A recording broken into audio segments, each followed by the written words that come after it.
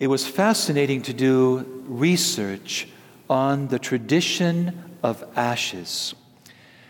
Because as you know, we're going to go about it a little differently during this time because of the pandemic. And I found out that in the United States, in Africa, and parts of India, it is only those 3 countries that make the ashen cross on the forehead to add a dimension of witness to the Lenten observance of Ash Wednesday. All the other countries have the tradition of sprinkling the ashes on top of the head, which is what we are going to do today. And in fact, that tradition is a little more biblical because we see this done at different moments in the Scriptures. What do these ashes represent? First of all, they represent the humble acknowledgement of the mortality of our body, the shortness of life, the passing nature of this world as we know it, and therefore the urging to set our hearts on the things that are above and to long for our entrance into our heavenly homeland. Those ashes also represent humble repentance.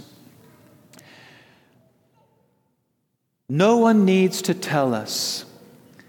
We all know this when we came in here this morning, that we are sinners and that we need Jesus, our Savior.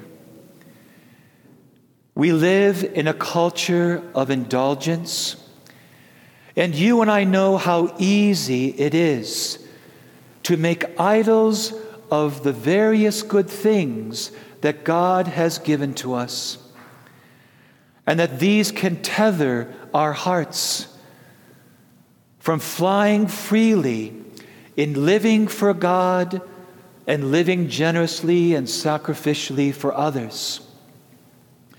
That time that we can give to prayer, that time that we give to charity can be consumed and wasted by the excessiveness of using the good things that God has given us. So we need detachment. We need self-discipline. We need temperance and moderation. I'm looking forward to this season of Lent because with you, I want to be free. I want to be free. I want to be free to give everything over to God and live for God alone. I want to be free to live more generously and sacrificially for others. And Jesus shows the way. When we look at the life of Jesus, he prayed, he fasted, and he lived a life of humble service. And this is the way for us. And we cannot pick and choose because we're disciples. He gives us 3 things, and we are asked to do all 3: prayer, fasting, and almsgiving. And just one little exception there. Again, the fasting does not apply to little children. It does not apply to those of frail health, and it doesn't apply to those who are frail in years. But it does apply to the rest of us.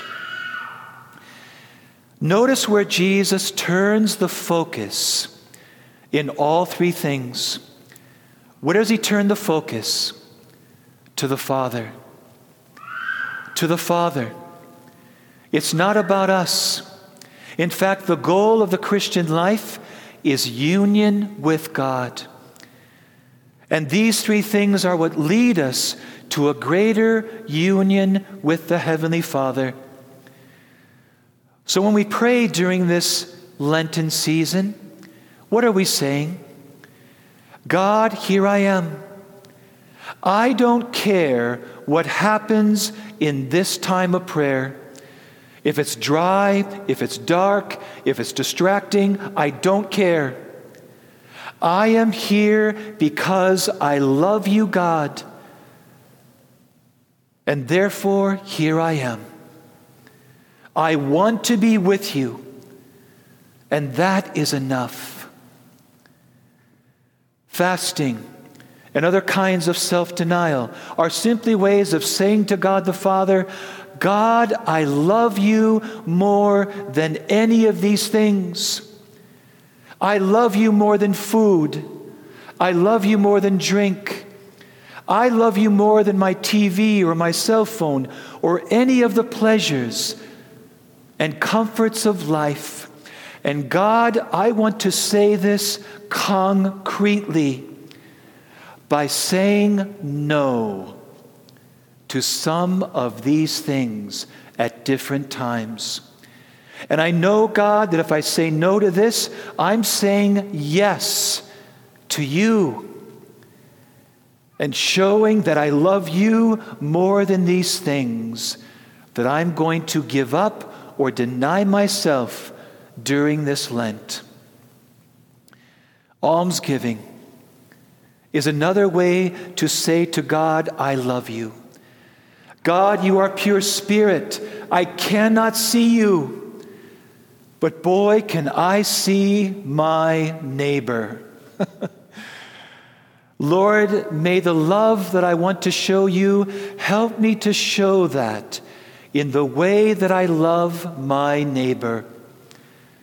Help me to go the extra mile and not count the cost.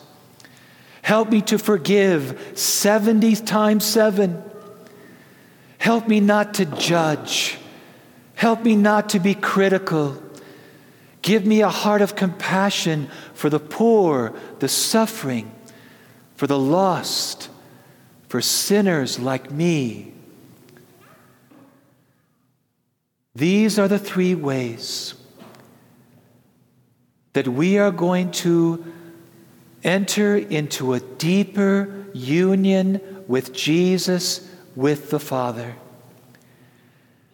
This is what's going to make us holy. And let us do this wholeheartedly with joy, not putting on a gloomy face, not complaining. Let us do this as Christians marching to glory, which is indeed what we're doing. This is what will make our heart more like God. Amen.